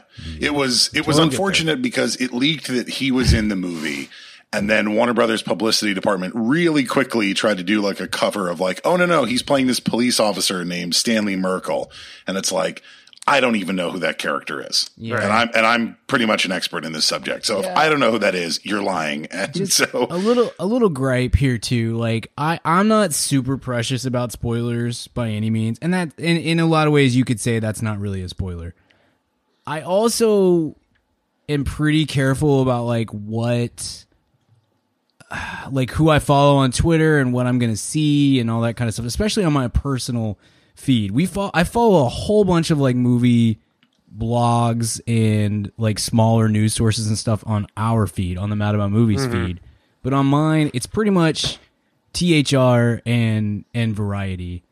And I thought it was pretty crappy for Variety. I mean, it's freaking Variety to run tweets on Sunday on opening weekend of the biggest movie of one of two big movies we've had in 2 years with a full picture of, here's Barry Keoghan or where I don't know however you say his name. And what does that cameo mean for the future of the Batman series? That kind of thing. I was come on guys, give me 4 days, give me a chance. At least let the weekend in before we have to have that popping up on Variety's Twitter feed. It's not some obscure Batman blog, or something. And not to get too far off the subject here, but that is common, Brian, with everything nowadays, right? See, which is frustrating. Yeah. Because for those of us who I'm don't pretty watch, good at avoiding it, and I don't know why. But it's only going to happen to me if one of the two biggest news breakers in Hollywood decides to go with that kind of tweet instead of just breaking news, I don't know. It frustrated me a little bit. It's because not only does it happen with movies and stuff, it happened like most people, I think nowadays, I don't watch television the night it airs. There's no such thing as appointment television anymore. And except so The Masked Singer, you're really into that. Super in on that. Yeah. And then, and then also Love Island. I'll just make sure I binge that on Netflix. I'm a huge fan. Because that happened to me with both the Book of Boba Fett and The Peacemaker, where both of those finales or whatever, I did not get a chance to watch them on the night they aired. I was just planning on watching them the weekend. And literally the morning after, same thing, Brian. It was this cameo, what it means for the future. And you're whoa, it's been 12 hours since it aired. Can we not spoil things in headlines, I mean, yeah, totally. That just, I'm sorry. I know I've taken us off the on a tangent now, but if my 8-year-old, if we can walk out of Spider-Man and I can say, hey dude, when we're in the lobby, don't say anything about the movie. There's going to be people in there that are about to see it that haven't seen it yet. Just don't ruin anything. If my 8-year-old can do that, then freaking Variety and THR. Yeah. It's just, that's not too hard to ask, I think. All right. Well, let's hit a grade here. I really enjoyed this one, and I think it was kind of what I expected. I don't think it exceeded expectations because I had faith in Matt Reeves. I knew he would do great work here, and I'm excited that this takes Batman in a different direction from the Snyderverse. It looks like they can do their own kind of universe with this. I don't know how much they cross it over with the DCEU proper. And they got some decisions to make if the Flash is successful, and can they completely break away from the Snack Cider's Justice League side of things? I don't know. We'll see. But this is certainly an interesting step for Warner Brothers, and I think it just goes to show that Batman should not suck. I mean, it should not be Like, it should be hard to make Impossible. Batman. It should be impossible. I mean, all I need from my Batman movies is no piss jars as major plot points, and I'm good. Yeah, no piss jars, no nips. Yeah, no nips. We can throw that in the list too. Well, male nips. Agree to disagree. Yeah, exclusively male nips. You're cool with male nips. Got it. Right. Noted. Got you down. Only. Yes, only bat nips. Well, I'm going to give this one I'll go like between an A- and an A. So I'm like a 93 out of 100 is where I am on it. What about you, Brian? I loved where it ended. Beyond, except for the Joker thing. I just wish we could get I wish we freaking could have a 2 Batman movies movie without the Joker. That'd be Like, cool. Yeah. Batman, how many Batman Shane? Let us know. How many more villains are there than the Joker? I know the Joker's like his Condiment King right now. his ultimate nemesis, right? Well, like, and that's kind that's of my great. thing too. But like, Calling your shots. we just did a Joker movie.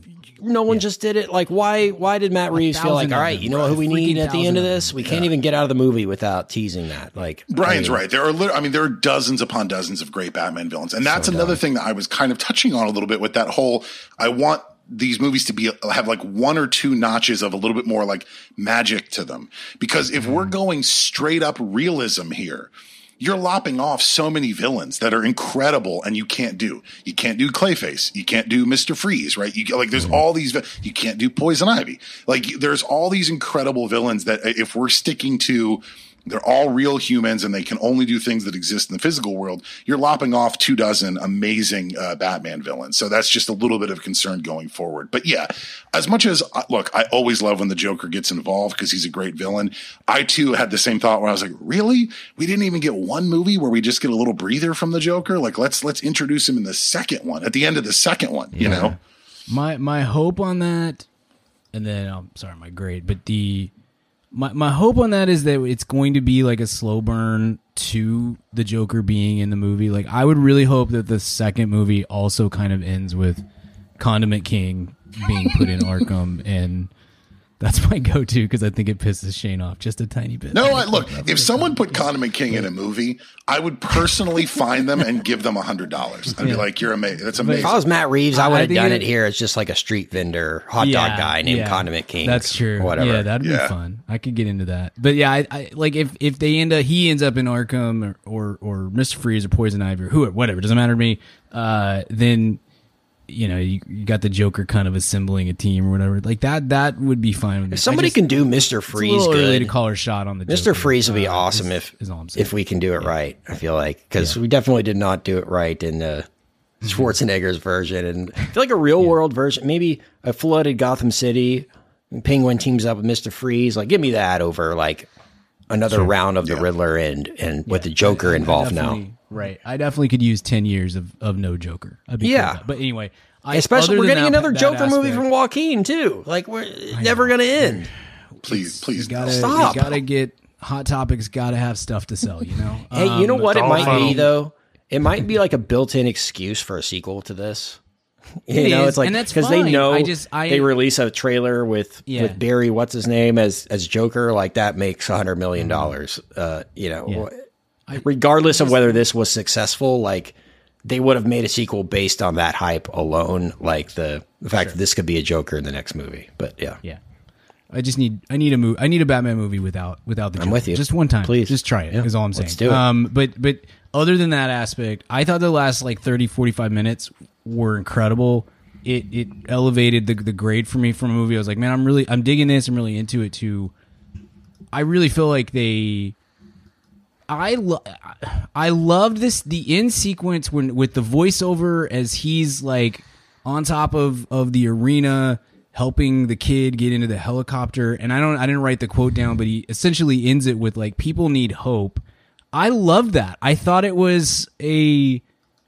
felt like growth on the studio's part, and that was impossible. So I will just put it firmly in Matt Reeves' camp of like, we have seen Batman be dark and gritty and branding people and all this stuff for so long, and that's always going to be part of it, and that's totally fine. But like to finally kind of take that character and actually let him grow and evolve a tiny bit, I felt like was a great sign for the future of whatever this franchise looks like. If it's 3 more Batman movies, if it's Batman popping up in the DC extended universe, if Pattinson is only going to do, is not going to do another movie, whatever it may be, I felt like, man, to end this, like The Dark Knight Rises does it some too, but that was the end. It was the end of that thing. And so to let that character finally go from vengeance is the only thing I'm interested in to actually I can be a symbol of hope, not just fear and vengeance, was super cool to me. And I don't know, maybe I'm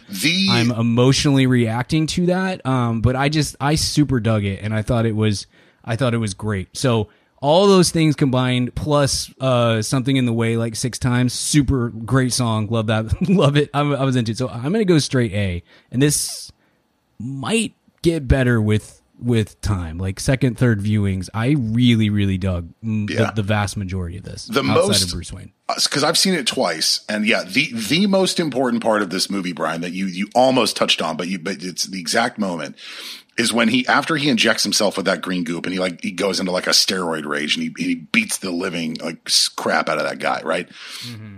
And then finally someone's asked the Riddler guy, he says, "Who are you?"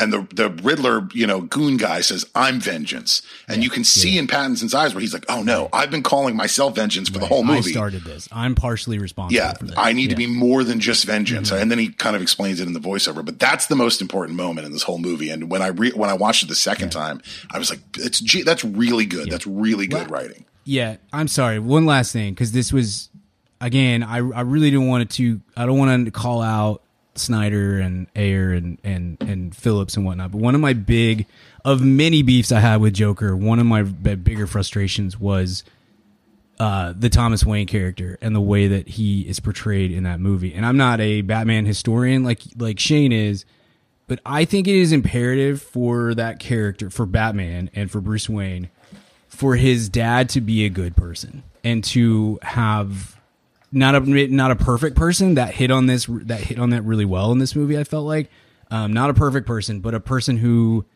genuinely does want to help and be a humanitarian and philanthropist and whatever else, because I think that is part of the Batman Bruce Wayne psyche, that he has to try to live up to his dad's image, or to what he has built his dad up to be. And this movie gets that.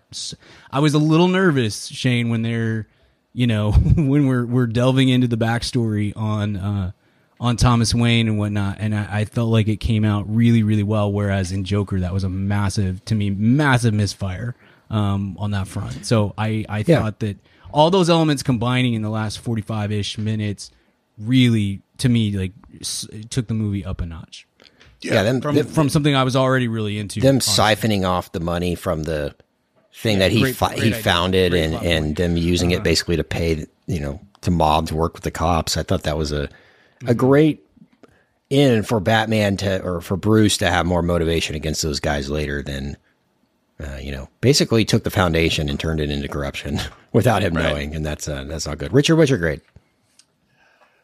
Yeah, I mean, I thought this was, look, a man's got to have a code, so I'm going to knock it down for being almost 3 hours, but I understand they had a lot of ground to cover, long, but I'm going to go A- for me. But I loved a lot of this. Yeah, I started getting fatigue when the Riddler gets captured. I'm like, okay, this has got to be close to the end, and then it's not, and they get that whole the Gotham Square Garden thing, but I'm with Brian on that. Like, I thought the execution of that was fantastic, so I thought the end was certainly worth it for me. It was worth the extra 20 minutes or so, or 30 minutes or so that we got. For sure. It looked great. And Batman, Shane, what's your grade? So, as I mentioned earlier, anytime I watch a Batman movie, there's 2 different identities that I kind of grade it as, right? So, as an unattached film critic, I give this an A+.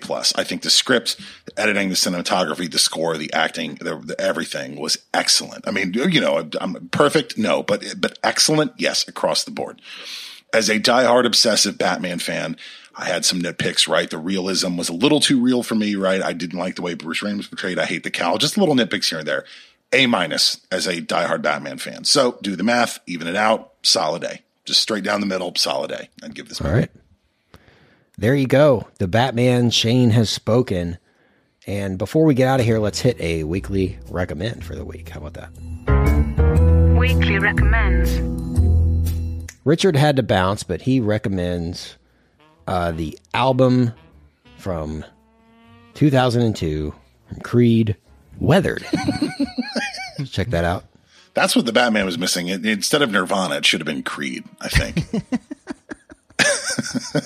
Were you guys around? Did you see, I'm not going to call out who said this on the Discord, but this was maybe 2-3 weeks ago, the round of Creed praise that swept through the Discord? No. The movie Creed or the No, I did see the band. Yeah, well that was a while ago. Somebody was like, I just want to say Creed doesn't suck. And I was like, no. This person was like, crazy. I'm done pretending like Creed sucks. Yeah. This album's great.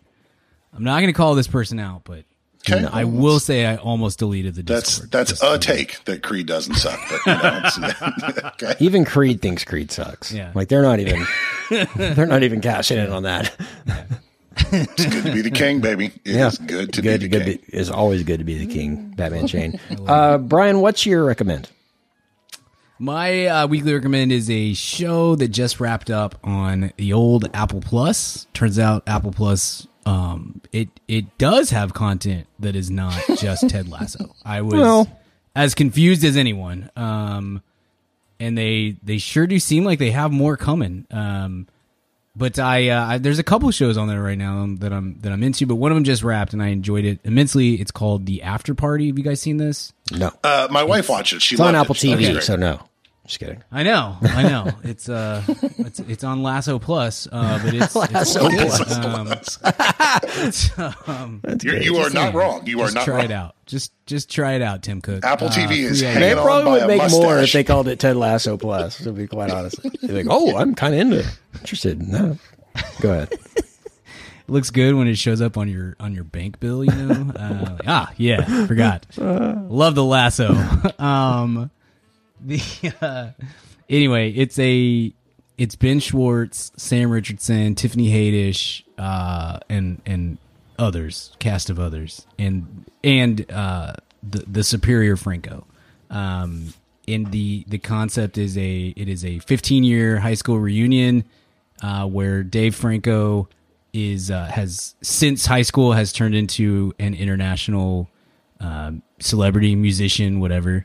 In sort of like the Justin Bieber kind of line, I guess. And at the very beginning of the show, the first episode, they go to his ridiculous mansion for the after party. That's the title of the show, and he is murdered in the first 5 minutes, and then it's kind of like Clue. It's Tiffany Haddish is there as the detective trying to figure out who committed the murder, before another detective comes in from the big city to take over the case and whatnot. So it's okay. It was 8 episodes. They're short. The first one's almost an hour, and then after that, they're 30, 35-minute episodes.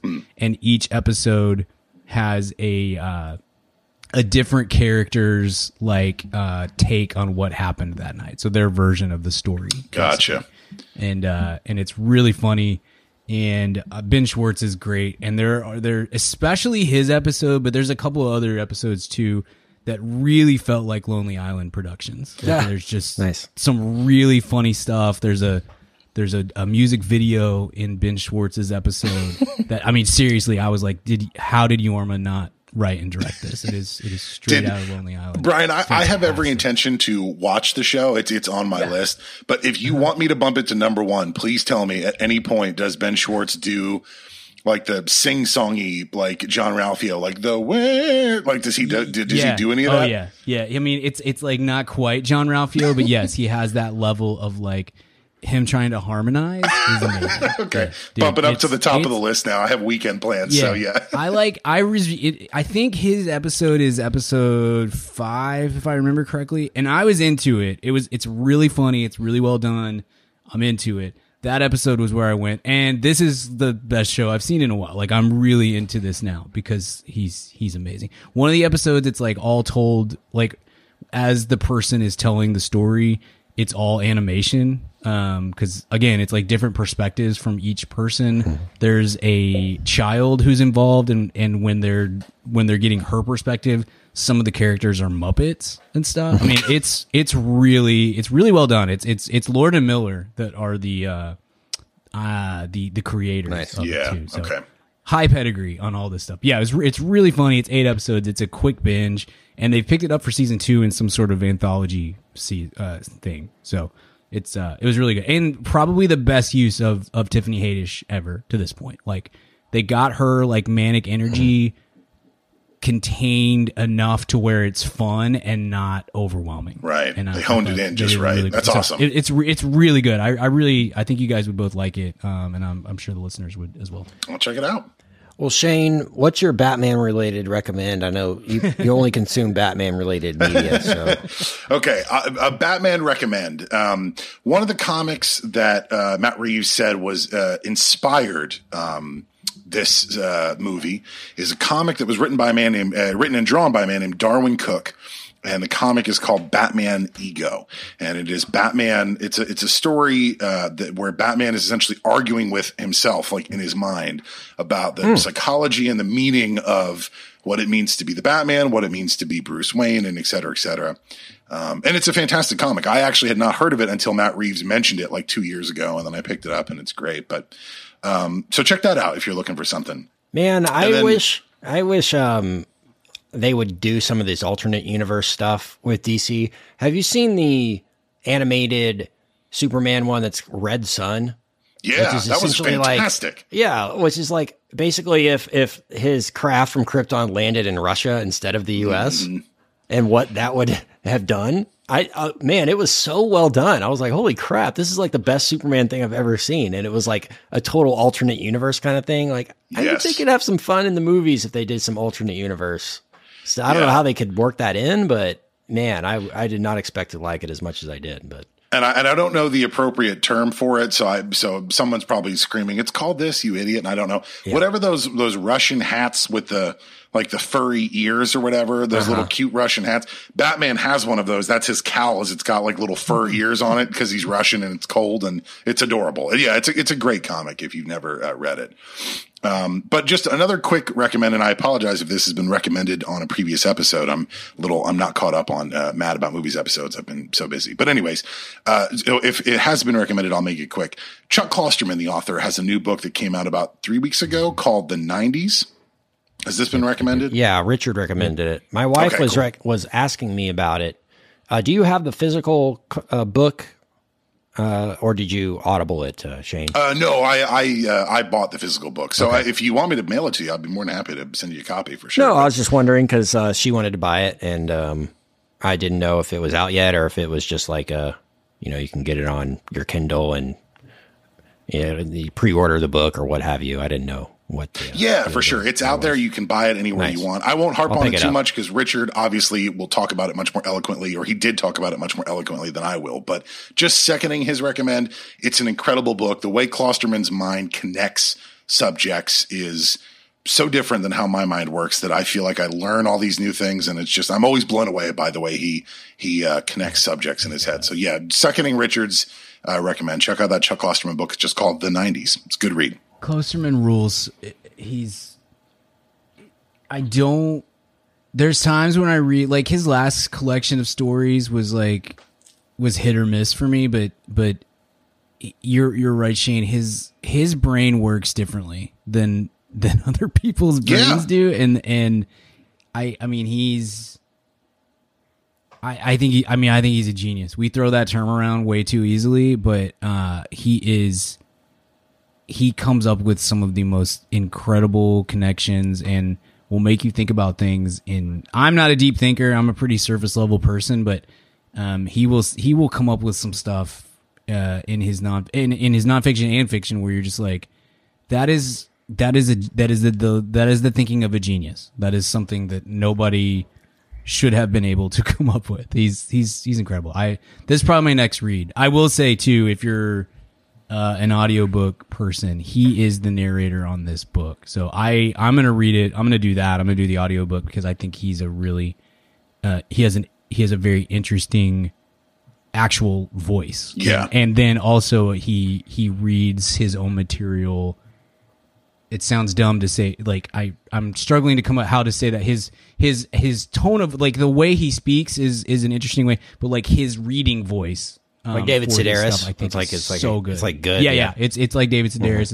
It's the the way he knows how to inflect to get his point across in a way that an outside narrator may not do. Like his last book. Man, we're so lucky to have that technology available. Like, imagine if we had F. Scott Fitzgerald like reading The Great Gatsby in audio. Like, that would have been cool. He's just slurring all over the place because he's super drunk. Because he's drunk all the time. Yeah, his wife berating him in the background. Oh my god, that'd been so good. No, Brian, I agree with you. It feels weird to throw around the phrase genius, but I don't know of another word that can accurately describe someone whose brain is able to connect subjects that to a layman like you or I seem completely unconnectable. And he does it with such ease and with such routine greatness that you're like, I don't know how else to describe you, man. You're a genius. Right. And I think the other, sorry, I know this is the longest episode we've done in a long time, but the other thing that he does, and this is basically what you're saying, Shane, but just kind of to add to it, it's one thing to be super, super, super smart. It is another thing entirely to be super smart and be able to translate that to people who are not super smart. Yeah. And that is something that he is very, very good at doing. And I think that's to be honest, I think that's what makes him a genius, whereas some other, like Malcolm Gladwell, I think people are kind of over Gladwell, but that was one of the benefits of Gladwell for a long time was he's translating pretty complex concepts into a way that me, an idiot, who didn't graduate high school, basically, that I can understand those things, and that's what Klosterman does. But he just does it. He does it about pop culture, which I think is amazing. Like, I love that he focuses all of this genius energy on pop culture. It's because he approaches it in a way that almost nobody else does. So this is probably my next read. Yeah. And just really quick, because I know we're wrapping up here, just in case, like, he doesn't just do pop culture. He'll literally go from politics to sports to pop culture to technology. He literally covers almost every subject you can imagine. So if you're like me and you're not like the world's biggest sports fan, you can read a chapter on sports and it's fascinating, but then he'll quickly pivot to like O.J. Simpson or like, Ralph Nader or something where you're like, oh, you know what I mean? It's just, he bounces all over the place that there are chapters in the book that you will find fascinating. That's a guarantee. Yeah, for sure. All right, my recommend is a documentary that I watched over the weekend. I was looking forward to it. I watched the Lucy and Desi doc. Really enjoyed it. Yeah, how was that? So good, man. And I mean, is it a nice counterpart? Like, could you do a double feature with Being the Ricardos and then Lucy and Desi? If you have, Lucy and Desi hit all the notes that I wanted. Well, I mean, it's easy to do that in a documentary, but all the notes that I wish. I don't know if Shane has heard. We hated that movie. Shane. Oh, no kidding. Okay, all right. I'll push that list up. I'll put that up because I love that. I thought it was great. I mean, it's about an hour and a half, and I would say probably the last half is like post I Love Lucy stuff, which I thought was a really smart choice. The fact that Lucy and Desi were more than just the 4 seasons of the show that they did together. Right. And I really appreciated that. Some of the interviews are great. Carol Burnett, American Treasure Carol Burnett, pops up in it. Amy Poehler directed it, which is great. And the daughter, Lucy Arnaz, is interviewed. And some of the stuff she says towards the end, I mean, I was crying at the end. I mean, it's so touching, so great, and you just see the genius, the true heart that they had, and the relationship. I mean, it just touches on the love that they had for each other, and sometimes you just can't make it work. That happens. But is it true that the most interesting subject they interview for this Lucy Does a documentary is Scott Stapp? Is that true that he's fascinating in the documentary? Or no, very fascinating. I did not know that he. Such a Babalu got him into music, but that was With Arms Wide Open is actually about the series finale. Yeah, it was crazy because they had American Treasure Carol Burnett, and the next scene they had Piven Bette Midler, and I was like, wow, this is Pretty jarring. Man, you got to hang out with one of these two people, Kent. Got to hang out for a solid. It's got to be a 6-hour dinner and conversation. Bette Midler or Scott Stapp? Oh, Scott Stapp. Same here. Bette Midler would. I don't think I could do a brunch with Bette Midler. I don't know. Before I'd be like, all right, check, please. I got to go. Get off Twitter, Bet. All right. Yeah, I highly recommend this if you're an I Love Lucy fan. And if you're not, I mean, great history of the show, relationship, all that kind of stuff, and might get you into the show. But I thought it hit all the notes that I wanted it to hit. And like I said, it was great that it touched on more than just the show, I Love Lucy. But it does touch on that, too. Great stuff. Nice. Check it out. Very Lucy cool. Desi. Yeah. I think it's on Hulu, by the way. Will do. Hulu. Or Amazon Prime. Is it Amazon or Hulu? I think One it's of them. Amazon because I was just on Amazon Prime a couple of nights ago, and I think I saw it. So Yeah, Amazon. I'm gonna go ahead and say it's on Amazon. Well, there you go. Check it out. And hope you enjoyed the Batman. I enjoyed having you, Batman Shane. We'll Hey, hopefully it's always get you a back. pleasure. Thank you, guys. Yeah, hopefully get you back soon. And you can talk to him on the Discord if you're a VIP. Just all your Batman-related questions or otherwise. He's Batman Shane on there. We are on there. The VIP episode this week is White Men Can't Jump. We're talking about that and anticipating the reboot and also talking 30 years. We had a video segment where I disproved that. I show Yeah. Yes. how high I can jump, and it's very impressive, I will say. Well, thank you to Batman Shane. Thanks to Richard. Thanks to Brian. Thanks to Chewbacca Mom. I am Kent, and we'll see you next time at the cinema. Hey, baby, I hear the blues are calling. Tossed salads and scrambled eggs. And maybe I seem a bit confused. Yeah, maybe, but I got you pegged. But I don't know what to do with those tossed salads and scrambled eggs. They're calling again. Scrambled eggs all over my face. They're making me yah-yah. Your salads and scrambled eggs. They're calling again.